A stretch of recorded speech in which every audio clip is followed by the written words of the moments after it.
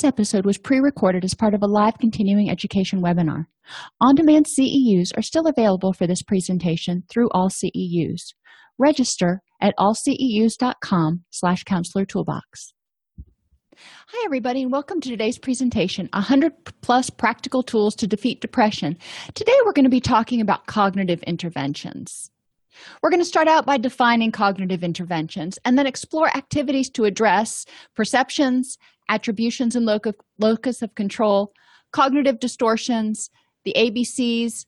We're going to look at shoulds and optimism and cognitive restructuring and how to help clients with affirmations, time management, and goal setting.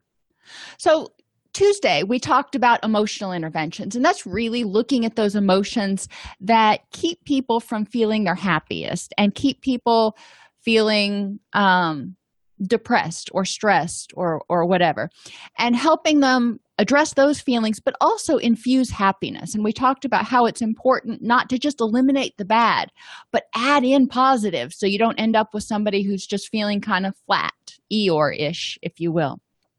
Cognitive interventions are used to help people change how they think about things. So when I'm trying to explain this to clients, I ask them, when you look at something like a glass of water, is it half full or is it half empty? And, everybody just kind of rolls their eyes at that because everybody's heard that one. When you look outside in the morning, is it partly sunny or is it partly cloudy? Those types of things, the way you're envisioning and the way you're viewing the day really has an impact on your mood. We also want to look at encouraging clients to ask themselves, is whatever is going on really important to me having a rich and meaningful life? Because sometimes things happen and it is what it is. It's not an ideal situation, but because it's not there anymore, it's not going to mean that you can't have a rich and meaningful life. It's not crucial to you having a rich and meaningful life.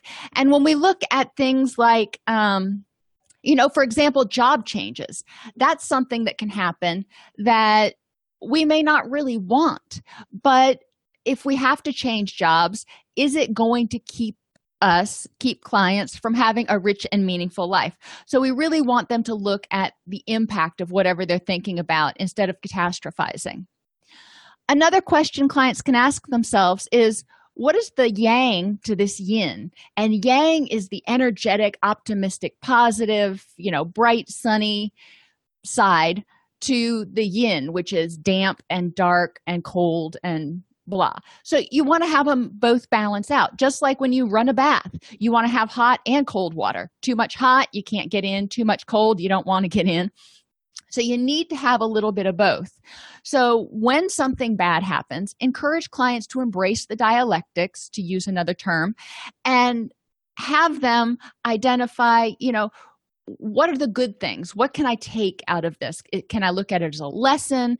Can I find some positive in it? Sometimes, for example, with job changes, people end up going to a job they like more.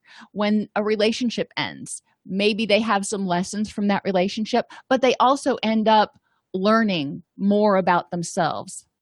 And how can this make me stronger? What can I learn from this? It's another thing that clients can ask themselves, because sometimes things, just stink. However, this learning opportunity was placed in their path. And instead of looking at unpleasantness as hurdles or obstacles or barriers even, encourage them to look at them as learning opportunities. They can learn about themselves. They can learn about other people. They can learn what not to do again. There's a lot of things they can learn. Okay, so the first thing I want you to think about is, how do you help clients recognize the impact of their thoughts on their mood? And some clients buy into this right away, and other clients really struggle with it. So I'm curious, what types of things do you do to help your clients understand the impact of the way they perceive things? Obviously, one of the things I usually do is I put this graphic on the whiteboard, and we talk about situations. And, I'll start somewhere, usually not with thoughts. So I start with feelings. When you're feeling bad, how does that affect your thoughts, your ability to concentrate, whether you're positive or negative, whether you see the glass has half empty or half full? How does it affect you when you're feeling sad? How does it affect your physiology? Do you have pain? Do you hold tension? Do you feel worn down, stressed out, fatigued? When you're feeling sad, how does that impact your behaviors? What do you do differently? I know when I get sad and depressed, a lot of times it's like needing a crowbar to get me to go to the gym, and I just don't feel like cleaning as much. And the stuff that I usually love doing, I'm just not really there to do. I'm kind of going along to get along. So that's one thing. And then I move over to, let's look at behaviors, because a lot of times people don't think about behaviors. And I say, let's take sleep, for example. Maybe you've been doing a lot of stuff. You've been burning the candle at both ends, working 16-hour days, not getting much sleep. How does that affect your thoughts, your ability to concentrate, the way you perceive things? How does that affect your feelings? How you perceive things, your emotions, whether you're happy, whether you're sad, whether you're stressed out, or, if I do too many 16, 20-hour days, I'm just kind of in a fog and I don't feel much of anything. I'm just kind of a zombie. So I'm not feeling, I'm numb. And how does that affect your physiology if you're not getting enough sleep? So then after we go through those things and we do physiology, think about when you're sick or when you're in pain or when you're healthy, how does that affect your feelings, thoughts, and behaviors? And then finally, we go up to thoughts. And I usually save that one for last and say, you know what? Let's talk about how your thoughts affect things. Two people can look at the same situation. And Cassandra gives a good suggestion to give examples of positive and negative situations. And, things that you consider positive or negative. But in this, you can encourage clients to, look at both the positive and the negative, so they can get different perspectives, and ask them how that affects their feelings. If you're looking at a situation as the end of the world, how is it going to affect your feelings, your behavior, and your physiology? If you're looking at a situation as unfortunate, but a learning opportunity, and, maybe that just means one door's closing and another door's opening, however you look at it, how does that affect your feelings, behaviors, and physiology? If you're waiting for a test from the doctor, we've all had that where we go get a biopsy done or something, and the doctor's like, yeah, I'll get back to you in about a week. And you're like, oh my gosh, a week? I can't wait a week. So we do want to help clients think about, how can they look at that? Because during that time, they can get themselves all riled up and stressed out about what if it's this, what if it's that, catastrophizing, getting on WebMD, feeling like the sky's going to fall. Or they can look at it as whatever it is, I caught it early, and there's a good chance for intervention, yada, yada. So encouraging clients to really think about their thoughts and how those thoughts impact them. Another thing they can do is look at their perceptions, because life is 10% reality and 90% what you make of it. So encouraging clients to realize that their past experiences created their schemas. And most clients are like, well, what in the world are schemas? So explaining to them that schemas are basically your shorthand way of interpreting situations. You're like, I've been here before, been similar situations, I know what to expect. For example, a dog charging the fence barking. Now, if you've been bitten by a dog or, cornered by a dog, been frightened by a dog before, if a dog comes flying up the fence barking at you, you're probably going to back up and not be too happy about it. Me, on the other hand, I've grown up around dogs, big dogs, little dogs, happy dogs, cranky dogs. If a dog comes charging up the fence at me, I see that as a cute little puppy doing his job to defend his territory. And I'm like, oh, good boy. So two different people perceive the exact same situation very, very differently. The 10% reality is the dog was charging, and he probably was defending his territory. Now, I looked at it as a positive thing. He's going to stop at his boundary line. I'm going to stop at mine. But another person may look at it as he may just keep on going. Flying is another one. that 10% reality. Some people love flying. Some people are indifferent about flying, and some people are terrified of it. Well, you're getting on the same airplane. So what's the difference? And a lot of it is people's schemas and whether they've been on a bumpy flight before and hit a lot of turbulence and been scared, or they've just heard a lot about airplane crashes and they're like, if God intended for me to be 30,000 feet in the air, he would have given me wings and an air mask. Different perceptions of the situation. Another more mundane thing is angry faces. If you grew up in a household where people were often disgruntled and unhappy, then when you see an angry face, or if a child grew up in that situation and internalized, took those angry faces personally, well, now you know what? When they see angry faces, they may still take those faces personally and go, what did I do to make that person angry? Or, what's going on here? So we want to help people recognize that even things like a person walking by them and making a scowly face impacts their mood, but it's all about their perception. Yes, that person was making a scowly face. That's the 10% reality. 90% is what you make of it. Was the person thinking about something else? Did they just come out of a bad meeting? Did they, stub their toe when they were coming around the corner? We don't know. So the schemas are helping us interpret it, but it sometimes makes us interpret it in a way that, makes us unhappy or stressed out. Creaking floorboards is another one. And, I'm not going to go into a whole bunch of detail there because we've already gone through 3.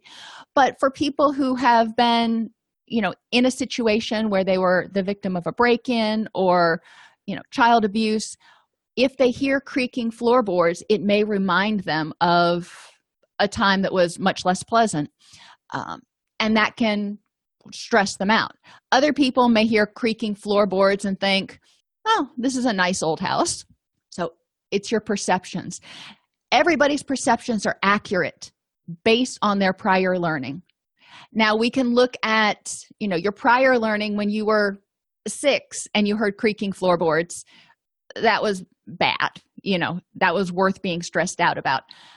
Now that you're 26 and you're living in your own apartment and you're in a safe place, when you hear creaking floorboards, yes, it triggers those memories.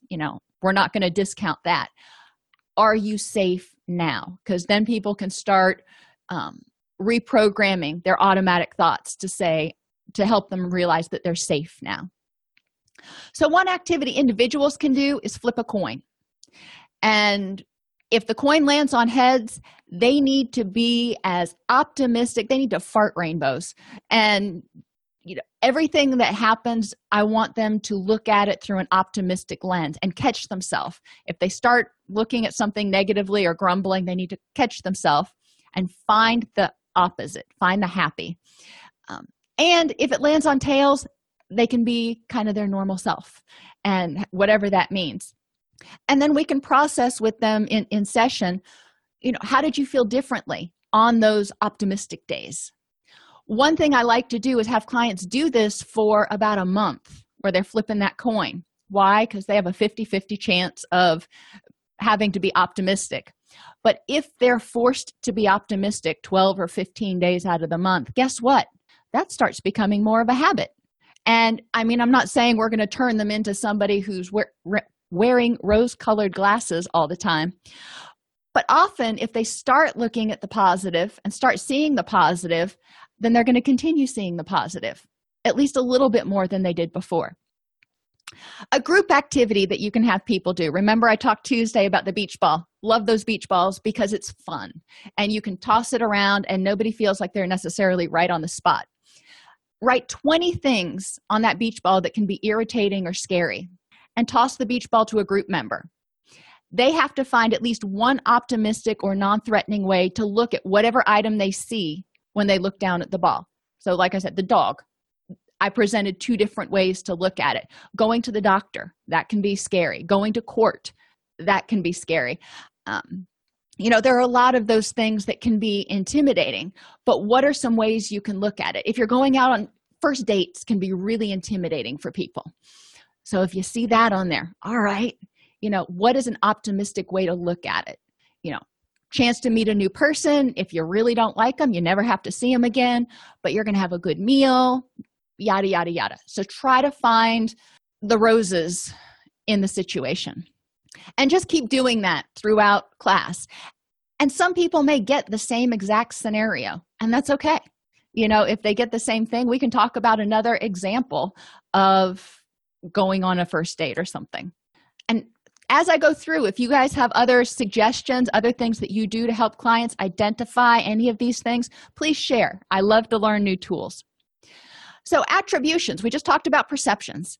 Attributions are how you perceive things and where you think it happens from, if you will, what you attribute it to. Internal versus external attributions are basically the same as locus of control. Do you control your own destiny, or does everything just happen to you? And some of us are thinking back, I haven't heard that concept in 40 years. Well, we need to think about that.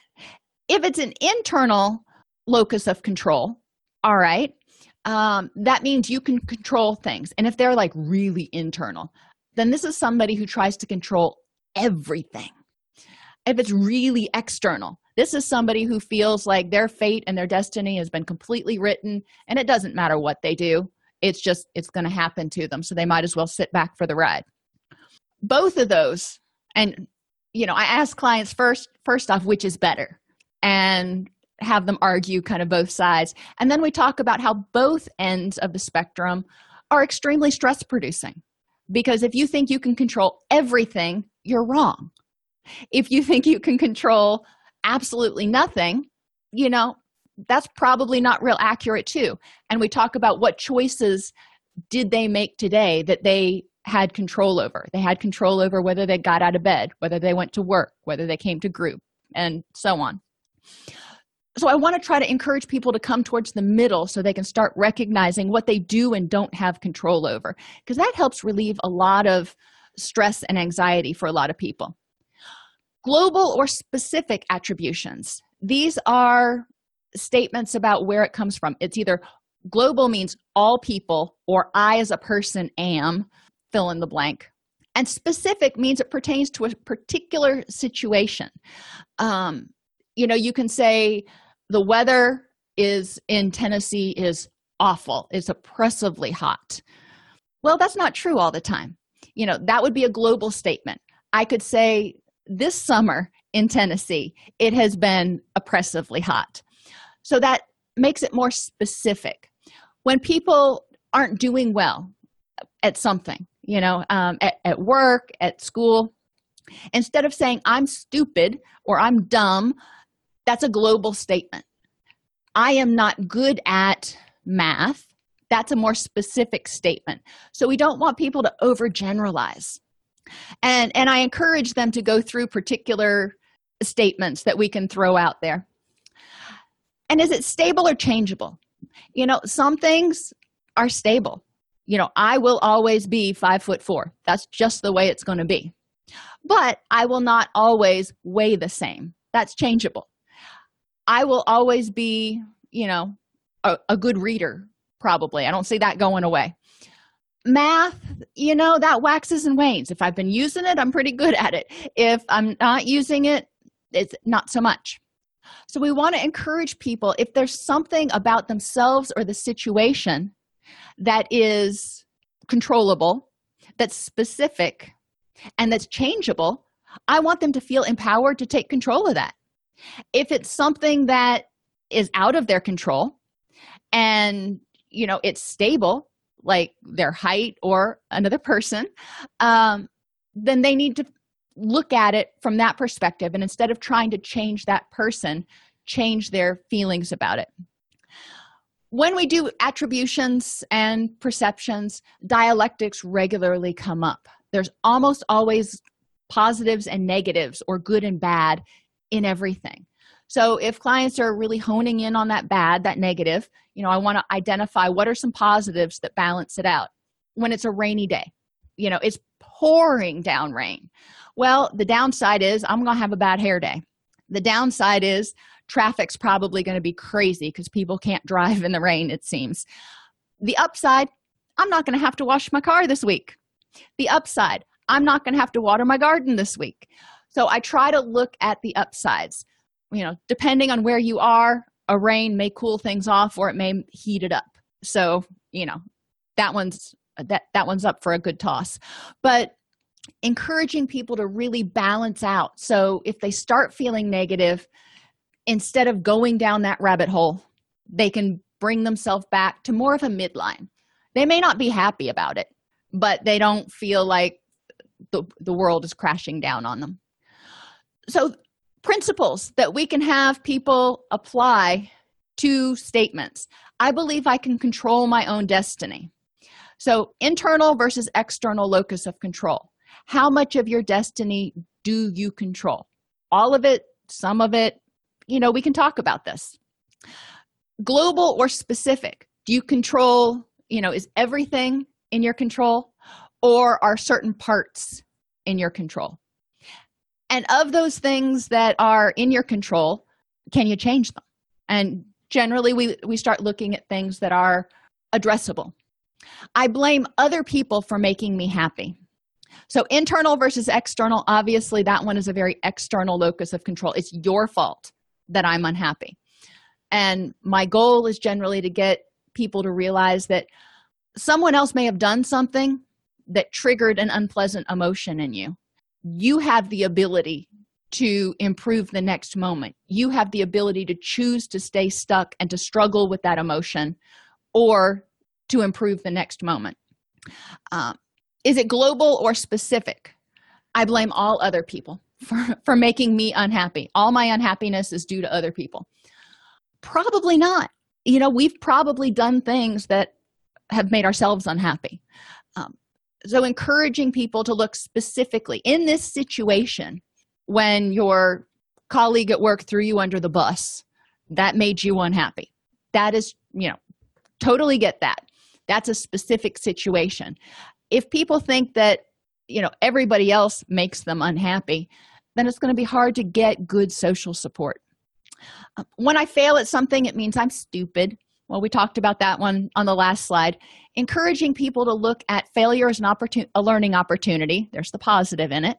And to look at the something that they failed at and remember that they've succeeded at other things in their life. Now, again, with any of these cognitive interventions, when somebody is, initially telling you this and they're really struggling and they're really hurting, we don't want to invalidate them by going, it ain't that bad. Or, yeah, you failed at that, but you're so good at all these other things.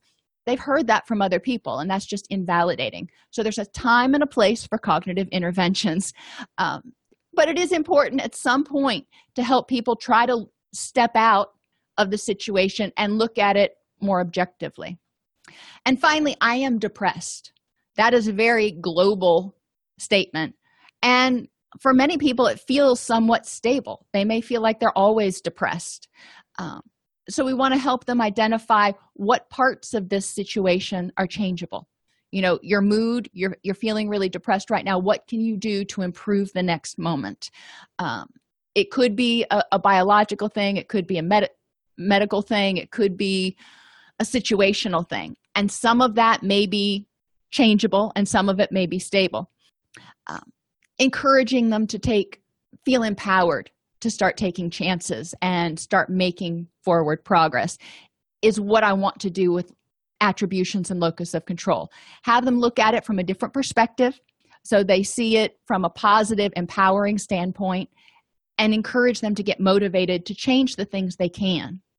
So cognitive distortions, and I really hate this word. I usually call them unhelpful thoughts when I work with clients, because cognitive distortion sounds so pathological.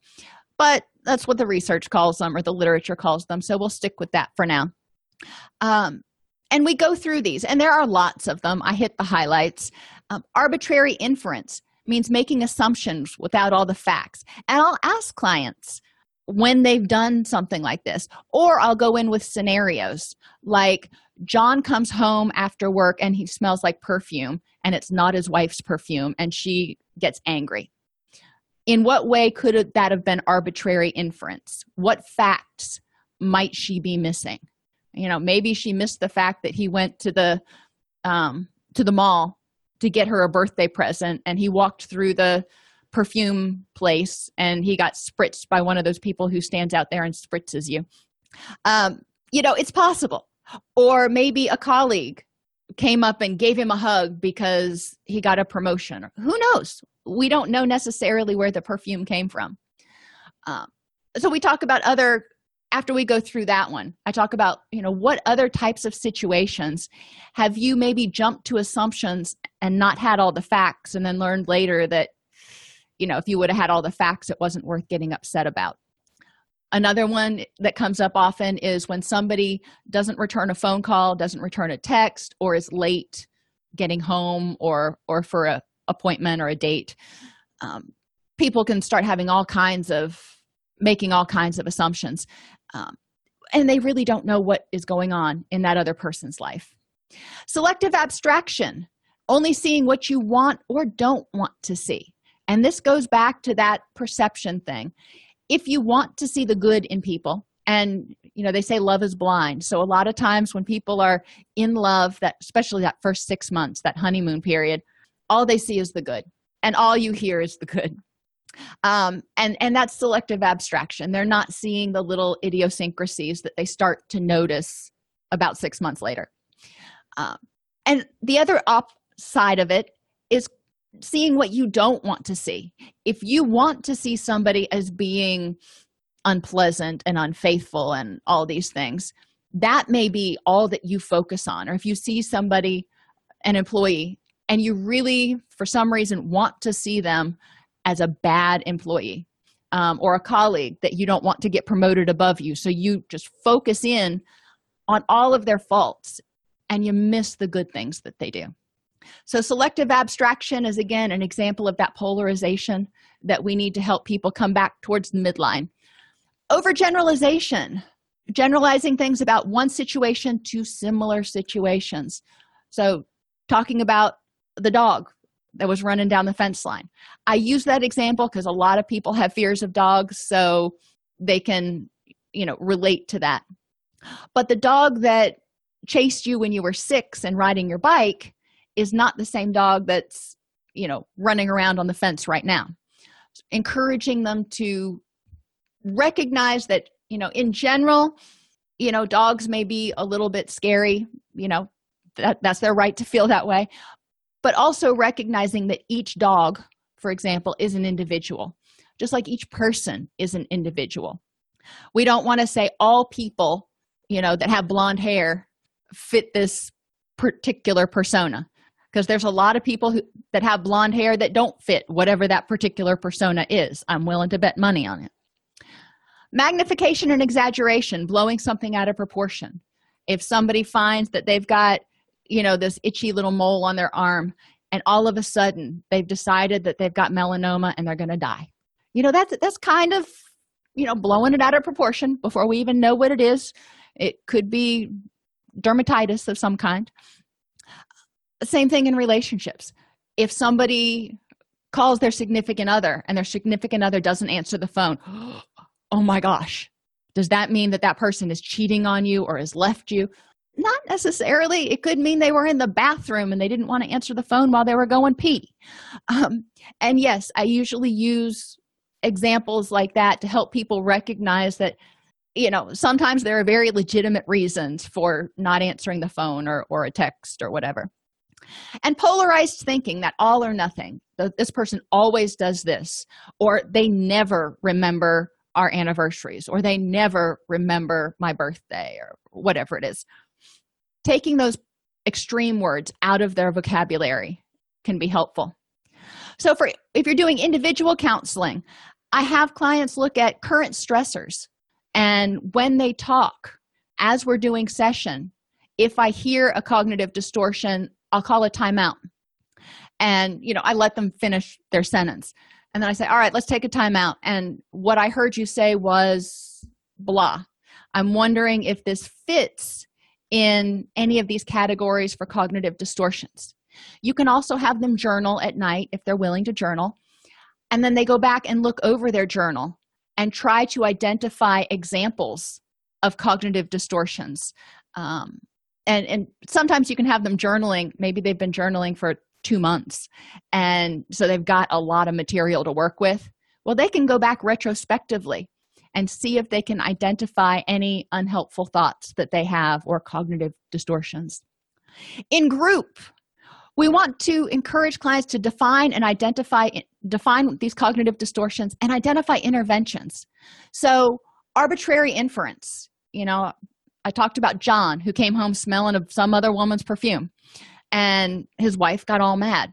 Okay, so in these particular situations, what types of things could you do in order to have a more helpful thought? So I'll put flip charts up all around the room, and I'll have them go around, and each group will add 1 or 2 examples of this particular unhelpful thought. And then we'll talk about, what that means and the types of things that you might do in order to correct it.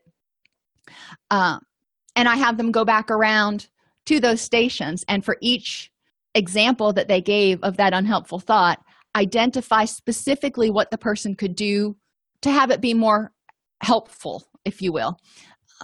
And usually it's with arbitrary inference, it's getting more facts. With selective abstraction, it's stepping back and looking at the positives and the negatives, looking at both sides of the situation.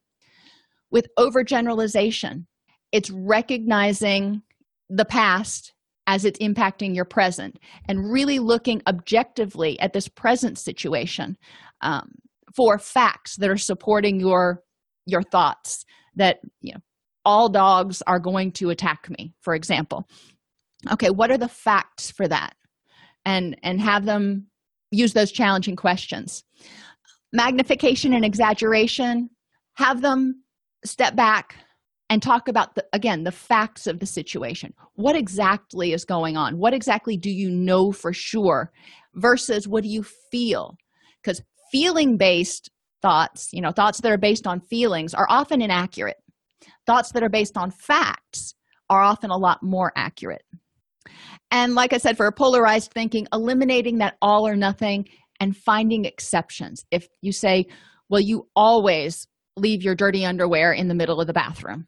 Well, start trying to look for exceptions about when they've actually picked up their dirty underwear.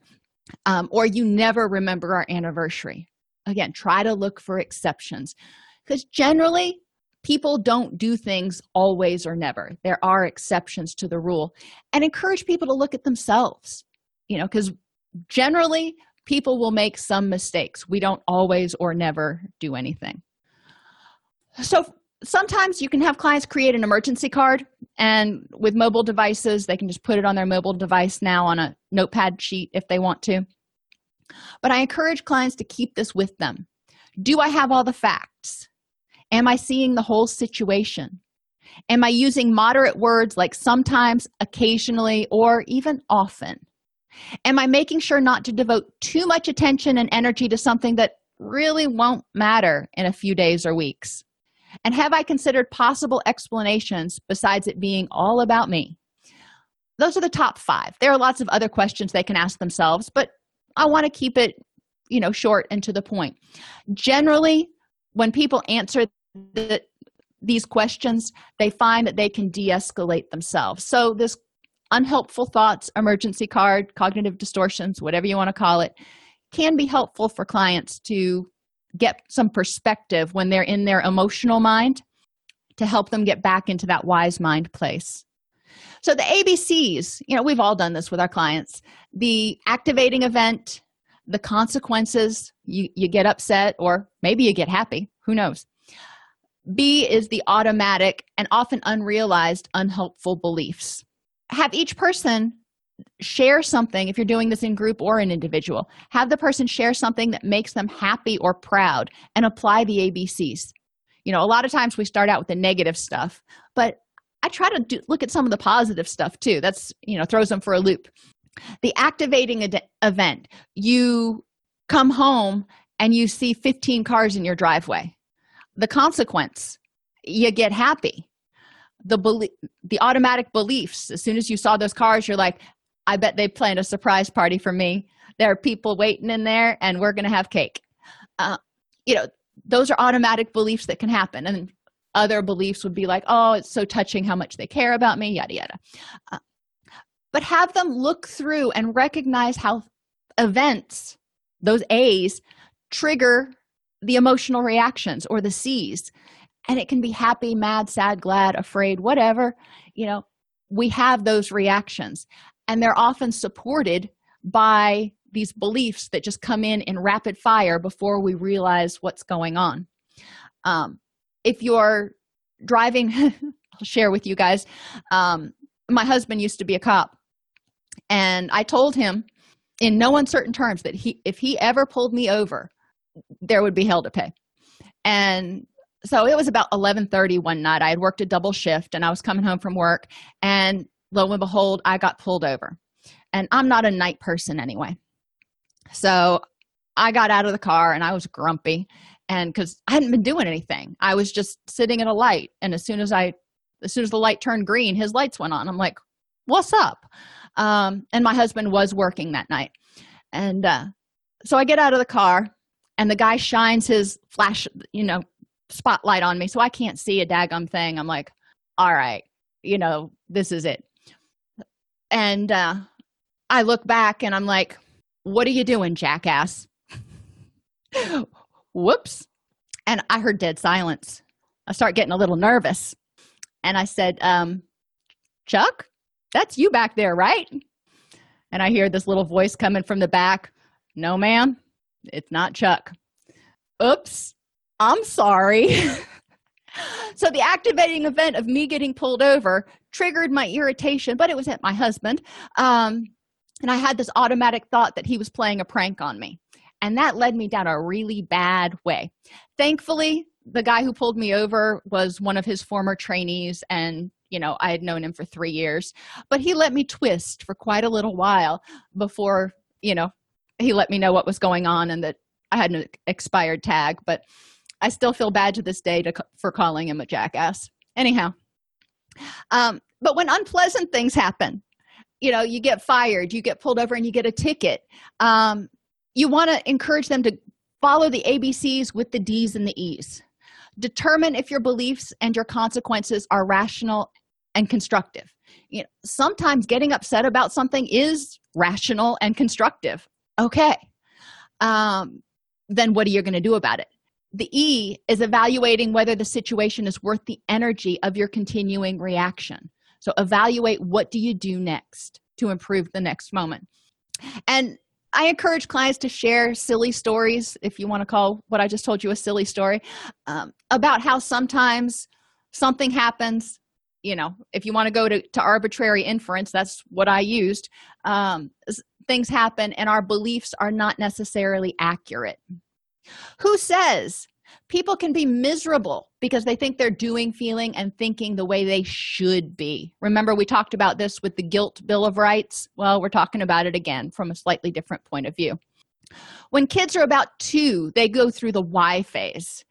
And sometimes as parents, we get so frustrated, and eventually we're just like, because I said so. That's the way it is. I don't know why. It is what it is. And children just stop thinking sometimes. And they're like, okay, it is what it is. I'm not supposed to ask why. There isn't a logical explanation. It just is, which teaches them not to think. So I encourage clients to brainstorm a list of shoulds and apply the following questions. So, for example, I should keep a clean house at all times so people don't look down on me. Who says? Well, that's something my mother taught me. What is my alternate belief, if any? If I look at that and I say, I agree with that, then hold on to it by all means. That's your prerogative. But if you look at it and go, you know what? No, that might be a little too extreme. What's an alternate belief that's a little more moderate? A clean house is not the ultimate priority and needs to be balanced with other life demands. Okay, that might work. So going through that shoulds list and helping clients figure out, what do they really think? What do they think? Not what did their mother say they should think, or their pastor, or the guy down the road. What do they think? Optimism and cognitive restructuring. Optimism is a way of changing the perception of a situation. So have clients describe the day. And some of us will describe depending on how your day went and your mood, you probably describe the day one way or another. And it's important to process how this feeling impacts the person. After they describe the day, you can paraphrase and say, wow, it sounds like it was a really exhausting, frustrating day or whatever. But then what's the next step? I asked other people in the group, after hearing about John's day today, how do y'all feel? And some people will be like, I feel relieved I didn't have such a bad day. But other people will be like, oh my gosh, I can relate. I just feel exhausted now from hearing all that. Why is this important? Because I want people to see how their perceptions and how they come off not only impacts them, but impacts the other people around them. Have somebody describe an absolutely awesome day where they were giddy and things went well and they were excited. A lot of times if somebody describes that kind of a day, other people feel more energetic. They're like, wow, that was awesome. Let's go team. So our optimism can be contagious. Our pessimism can also be contagious. And I want people to recognize that because it's contagious to their family and who they live with and who they work with. So if they want to be surrounded by happier, more optimistic people, what's one thing they could do? Be contagious. Worry and regret are two byproducts of pessimism that drain people's energy. Worry is energy tied up in the future. Regret, energy tied up in the past. And it's just stuck there. So you're not able to use it instead of having all your energy to use in the now. And neither one of them serve a functional purpose. You feel regret, you do something about it. But if you just keep nurturing it and you have regretted something for 20 years, is it still doing you any good to regret it? So again, we can either do stations with the flip charts. You can use the beach ball, which can be fun. You can do Jenga, where each block has either the word worry or the word regret on it. And somebody pulls it out, and if they get worry, then they've got to tell something that they are worried about and an optimistic restatement. And pass the hat.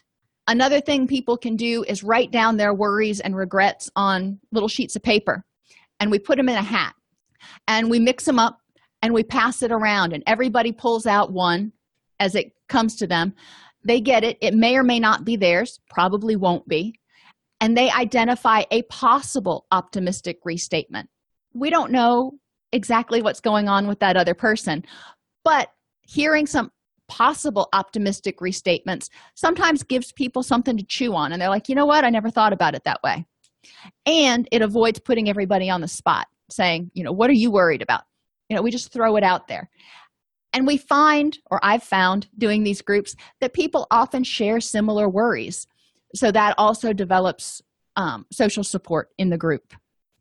Affirmations are positive statements that encourage you to feel empowered and optimistic.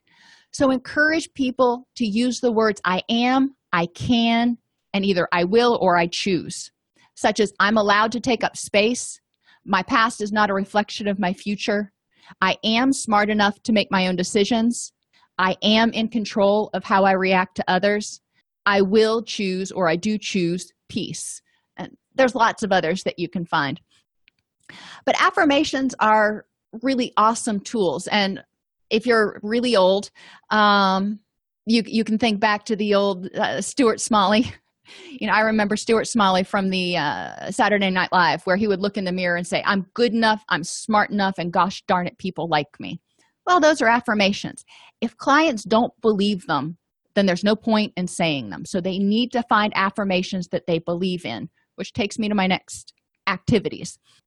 The affirmation journal. Have them write an affirmation to themselves that they believe every day. A lot of times if they start the day with their affirmations, like I can get through this day, or I will be more positive, it's a good way to start the day. Have them do online affirmation research. Find lists of affirmations that they can read through and go, yeah, I believe that one. Yeah, I like that one, to give them ideas. Because sometimes clients are like, I have no idea what to say. Now, affirmation envelope pass is one of my favorite. Have everybody give them little strips of paper. You don't have to do index cards because that gets expensive. Little strips of paper and pass it around. Or you can have it on a sheet, but I prefer strips because it allows more anonymity. Every person in the group writes an affirmation on a strip of paper about every other person in the group. And you put each person's affirmation statements in the envelope. So we have Sally, Jane, and John. Well, Jane and John will write affirmation statements about Sally. You are awesome. You can do whatever you put your mind to, whatever. And they will put them in Sally's affirmations envelope. So Sally gets back this envelope of affirmations that other people have written about her, and she gets to take those home, and she gets to see and hear more about what people think she can do, and it's empowering, and she recognizes her impact on them. You can also start each group with a positive affirmation sign-in. So when people come in and they sign in for group, they have to add an affirmation after that, such as, it was a tough day, but I made it, or I'm grateful that, yada, yada. Encouraging them to punctuate the day with something positive. Time management is one of the most elusive and devastating of all the coping skills, because when we don't manage our time well, we stress ourselves out, we stress other people out. It can lead to poor evaluations, friends getting mad at you, or just failing to take care of something important, like you missed a doctor's appointment, or you're late picking your kid up from daycare. And that gets expensive, let me tell you.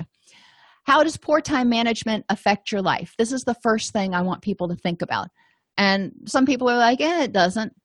And other people really see it. So we start talking about, times that they have been overcommitted or have failed to get things done, or they've run late.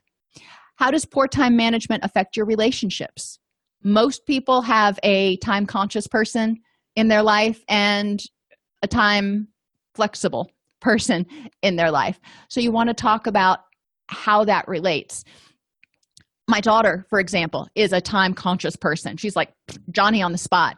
If you tell her we're going to leave at 7:30, she's ready at 7:20. If you tell my son we're going to leave at 7:30, if you haven't prompted him, it may be 7:45 or 8 before you get out the door. And, trying to work on that in terms of what that communicates about his respect for the family, and how it's going to impact him when he has to work, when he has to go to a job. He can't just show up 30 minutes late. So we want people to start thinking about this, because this impacts their sense of power and helpfulness. When people are distressed because they have too many things to do and not enough time, it often causes them to feel depressed, angry, resentful, frustrated, or if they have to cancel out, guilty. And those are a lot of unpleasant emotions that could have been avoided with good time management. So having clients learn about their time management styles is one of the first steps. Have them describe different time management styles and group people accordingly. So I will get, in my book, I have different excerpts that describe each time management style.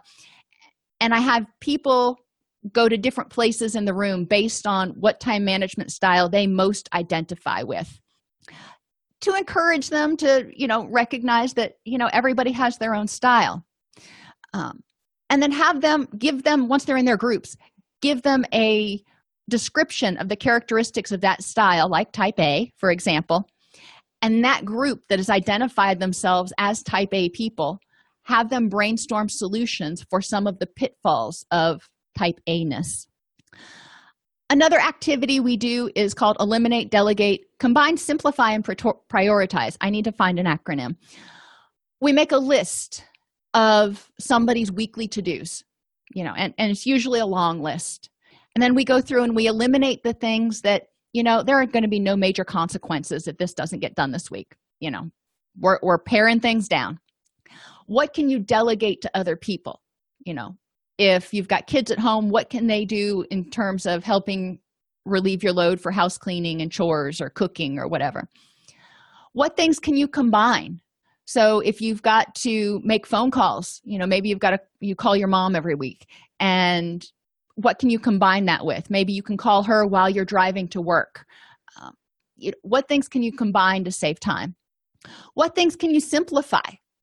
I love to cook, and I love to cook dinner every night, but sometimes it just ain't gonna happen. So there are occasions where we have takeout on more than one consecutive day. Does it make me thrilled? No, but we've got to prioritize. And that's the last one. Prioritize. What things absolutely have to get done? I have to get ready for class, and I have to make sure everything's prepared. So, if something else got in the way, or if I have to devote more time to that, I may not be able to cook tonight. So the kids are going to get to celebrate and have pizza for a second night in a row. But I encourage people to go through their list. And we do this with one or two people in a group. And then I have each individual person make up their own time management list. Goal setting must be purposeful, and people must be motivated to do it. So I encourage people to practice by using a decisional balance exercise. And here I've kind of illustrated it. I have them identify the benefits of staying the same. Let's talk about somebody who wants to start working out. They want to get in shape. All right, that's great. Great goal. What are the benefits of not getting in shape? More time, because the gym takes time, less pain, because the gym, can be painful, and have them brainstorm that. Okay, those are the benefits of staying the same. What are the drawbacks to change? And some of them will overlap with the benefits to staying the same, and some of them won't. We want to try to eliminate those. So if they're worried about time, how can you fit getting in shape in with your current schedule? Maybe you could bike to work. For me right now, I love going to the gym, but I've got so much to do in the garden that I usually spend my mornings. I go out about 5:00, and I'm moving mulch, and I'm hoeing and mowing and doing all that other stuff that, it burns a lot of energy. Is it bench pressing? No. But I'm exercising. So, I'm staying in shape, just not the way I normally would have. And then you want to look at the drawbacks to change. Pain. Well, I don't mind pain, so that's not such a drawback for me. But encourage people to try to figure out how to minimize these things, because we don't want it to be rewarding to stay the same, and we don't want it to be punishing to change. Then have them identify the benefits of change. What are all the reasons that you want to do this? All right, great. And what are the drawbacks to staying the same? If you decide you're not going to get in shape, what are the drawbacks to that? Maybe your blood pressure goes higher, you don't live as long, I don't know. But we want to emphasize the positives of change and minimize the negatives. So have people say, when they're goal setting, the change I want to make is, and have them be specific, including goals that are positive, such as wanting to increase their reading or improve their skill at or do more of something, instead of negative goals like stop overeating or avoid drinking or whatever it is. I want to know what they're going to do instead. Have them identify by saying, my main reasons for making this change are, what are the likely consequences of action or inaction? That's that decisional balance exercise. Which motivations for change are most compelling? They're not all weighted the same. There may be a lot of reasons that I don't want to go to the gym, but the biggest one that's holding me back is time, for example. Okay, how can I work with that? The first steps I plan to take in changing are, and I will do this when, where, and how. Some things that could interfere with my plan are, that's really important to look at anything that might stop progress. How will I stick with the plan despite these particular problems or setbacks? Other people could help me changing in the following ways. So, maybe your neighbor could pick the kids up from school so you could go to the gym right after work.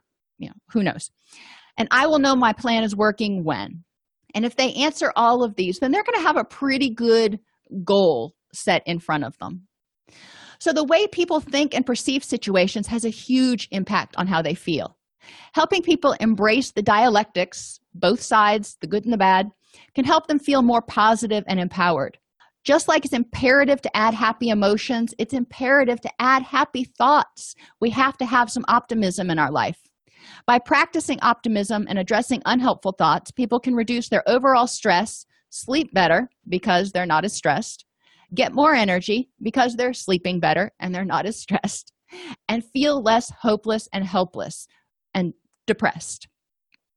So we really want to help people look at their thoughts. And some other suggestions that y'all threw out to help clients think of positive things is ask them the magic wand question. If I had a magic wand and I could wave it and make this problem go away, or, something positive would happen, what would it be?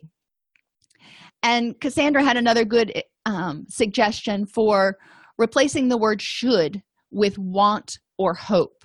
And that's similar to, I think it was either Rogers or Beck. I can't remember.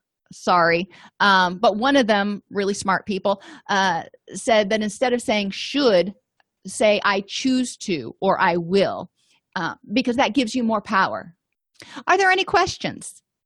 Alrighty, everybody. Thanks for being here. Have an absolutely amazing weekend, and I will see you on Tuesday. We're going to be talking about, physical interventions. I like those. Sleep, nutrition, exercise, Tai Chi, massage, acupressure, acupuncture. It'll be a fun class. If you enjoy this podcast, please like and subscribe either in your podcast player or on YouTube. If you want to attend and participate in our live webinars with Dr. Snipes, you can subscribe at https://allceus.com/counselor toolbox.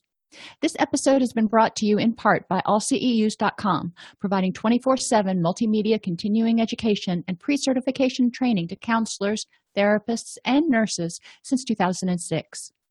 You can use coupon code Counselor Toolbox to get 20% off of your current order.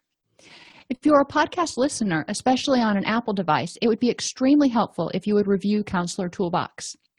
To do this on your Apple device, go to the podcast app, search for Counselor Toolbox, select the icon for the podcast, tap the Reviews tab in the middle. You should then see an option to click Write a Review. We love to see 5-star reviews, so if there's anything we can do to make this podcast even better for you, please email us at support@allceus.com.